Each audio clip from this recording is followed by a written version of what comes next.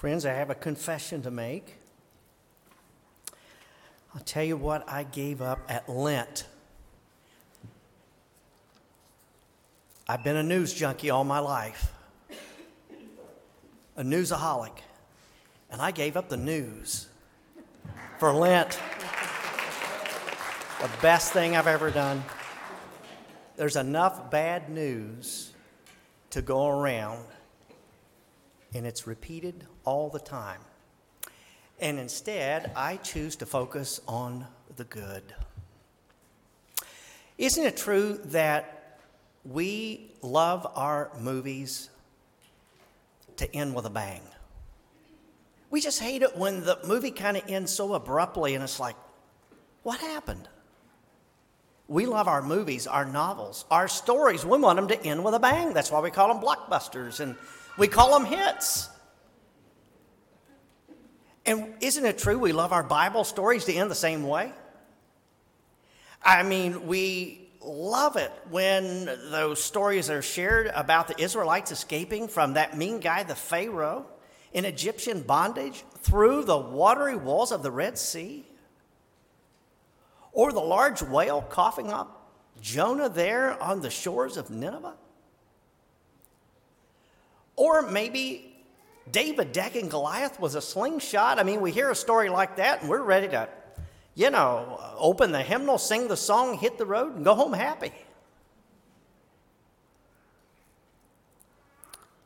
And you hear a Bible story like that, and it thrills you.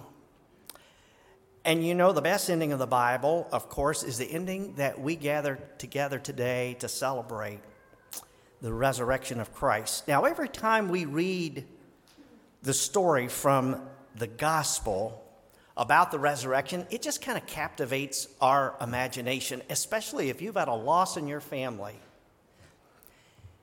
and you realize what this resurrection really means, and it grabs hold of your heart. It totally reorganizes your consciousness. And that is, we love this story, maybe except for the Gospel of Mark. Now, the fact is, Mark wrote sort of the black sheep of Bible story endings, didn't he? And I think, I have to confess, this is one of the few times in all of my ministry that I've ever preached from Mark 16 on Easter Sunday. It just has a unique ending, doesn't it? And probably you have the NIV or one of many different translations that will note the short version of the gospel. And you read here the end of Mark and you wonder, did this writer get some type of writer's block or did he run out of printer ink?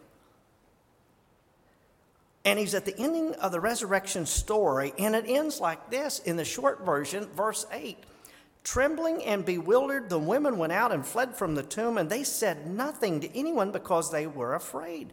Now, all the other Bible storytellers emphasize the joy, but here is the Gospel of Mark emphasizing fear. And he adds all these heart-pounding, breathless words, trembling, bewildered, they fled or ran, they were afraid. And you're like, what kind of gospel story ends like that? But it isn't the women's fear that was irrational, because it wasn't. It's just a good place to end the story, maybe. I remember another story about this pastor who was working as a denominational official over in the great state of Minnesota. And he had many responsibilities, but one of his roles was to officiate all the weddings, all of the funerals that were out in the highways and byways in the rural communities in Minnesota. Many of those places, they didn't have churches. And this denominational official would conduct his weddings and funerals, and oftentimes they would be 2 or 3 hours or so out of town. This one day, he was officiating a funeral. He was with the funeral director he'd worked with many, many times, and they were out about 3 hours outside of town. They did the service, and they were on their way back, and he said, you know what? The pastor said, I am so sick. I just feel so bad. I feel like I'm coming down with something. The funeral director invited him to lay down, no joke, in the back of the hearse. I don't think I could have done that. That's a pretty creepy thing, isn't it? But he felt so bad, the good pastor crawled in the back of the hearse and laid down. There was no casket back there. And on the way back, they needed gas. They pulled in at a speedway, and the funeral director gets out to pump the gas, and there's a gas station attendant that's out there refilling the paper towels and cleaning up the trash around the island there where the pumps are. And about that time, the good pastor in the back wakes up. And of course, the attendant can see a body in there, and it's really freaking him out. But he gets really freaked out when the pastor knocks on the window and starts waving. They've said, we've never seen anyone run so fast. Folks, when people see life where they're expecting death, they start running. And on the third day here, everything changed in their lives. Where everybody thought they were just going to see death, there was life, and it shook things up.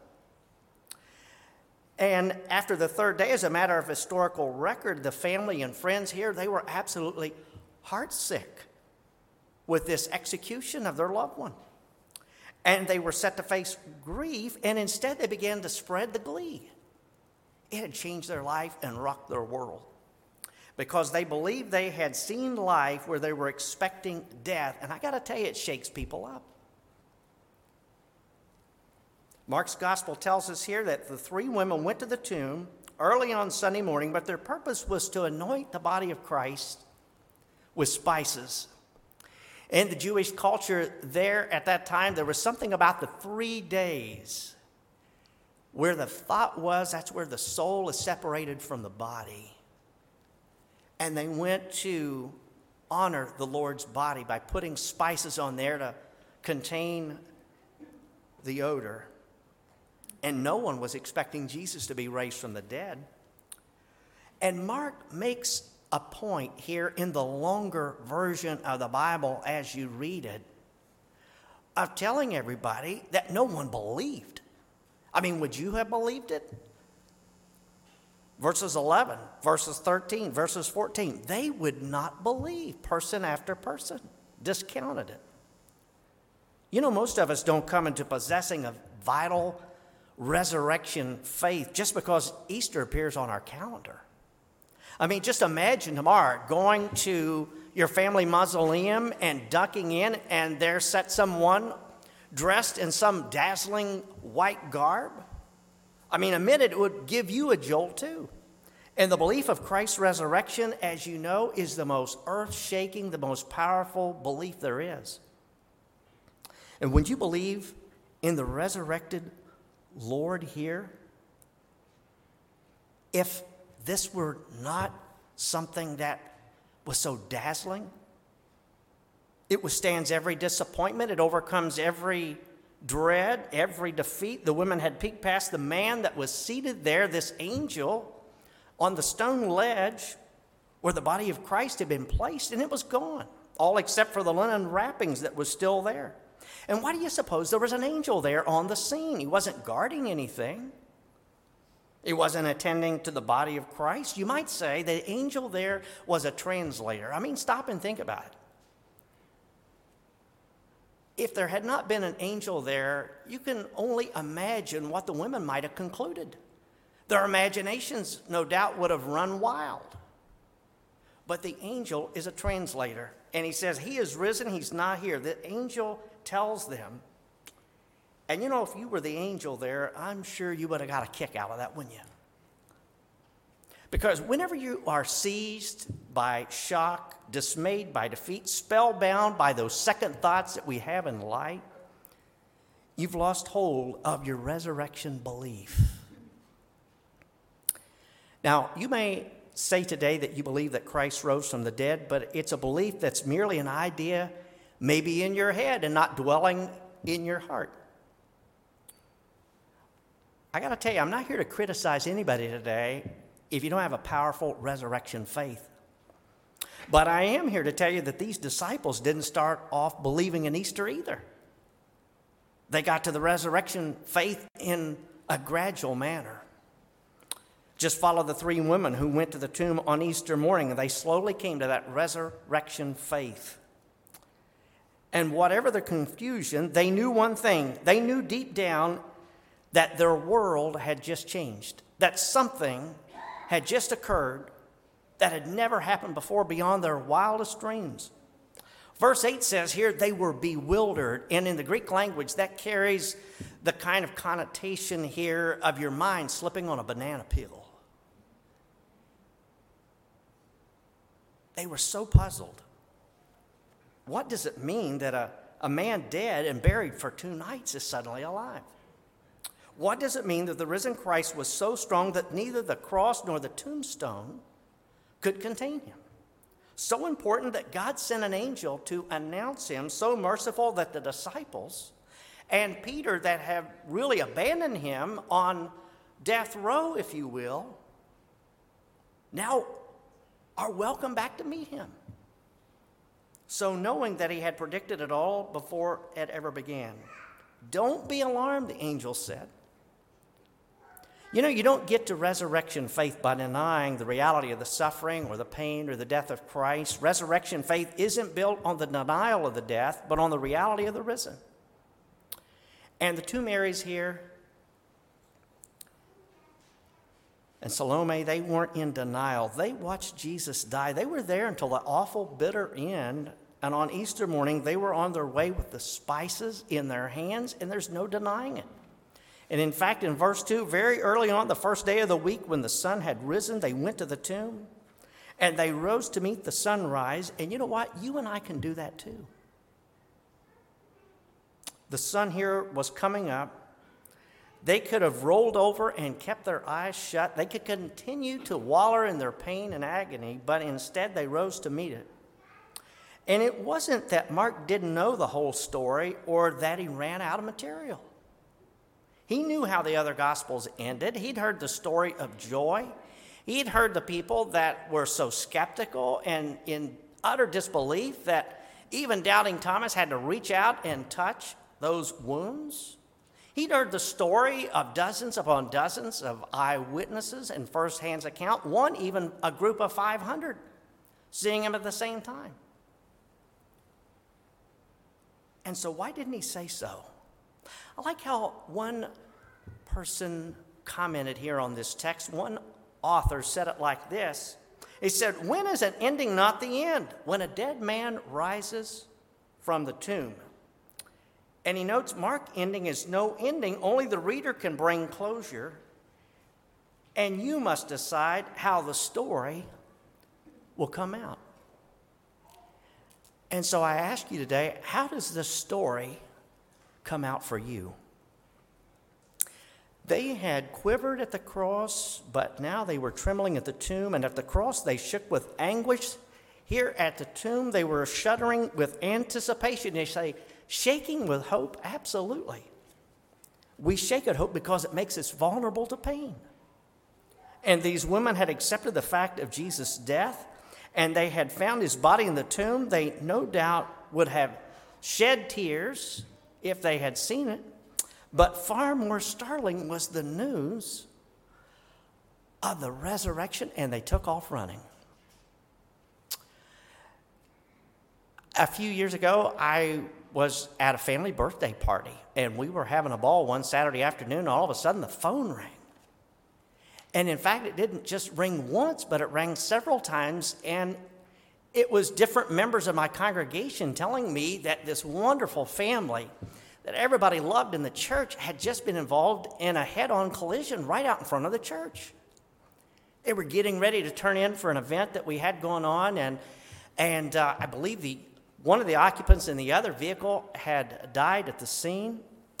And so I left the party and I went to be with the family there at the trauma center. And there we sat all night long. There was one of the family members, their daughter, that they didn't think was going to make it. We stayed up all night talking, praying, drinking coffee, walking, trying to make sense of it all. And it was about 7, 8 o'clock in the morning that one of the doctors came out and announced the news. She's going to make it. We could not contain the father. He ran down to the coffee shop, grabbed his wife. They went over to the cafeteria and told all the aunts and uncles. Everybody got their phones out as quickly as they could and called the grandparents and all the family members to let them know that we've got good news. She's going to make it. What is it about the good news that thrills the heart, soothes the soul, lets us know even in the middle of all the bad news that's going on around us, we can still celebrate in the wonderful hope of the resurrection of Jesus Christ? I wonder today, what's the end of the story for you? Do you have that resurrection faith? I pray that you have it today. In fact, let's pray now. Almighty God, we are overjoyed today as we stop and think about this story and the credible news that you are risen.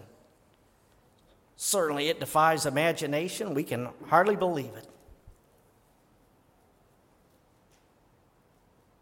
But Lord, as we receive you into our lives and you bring transformation, you bring answers to prayer.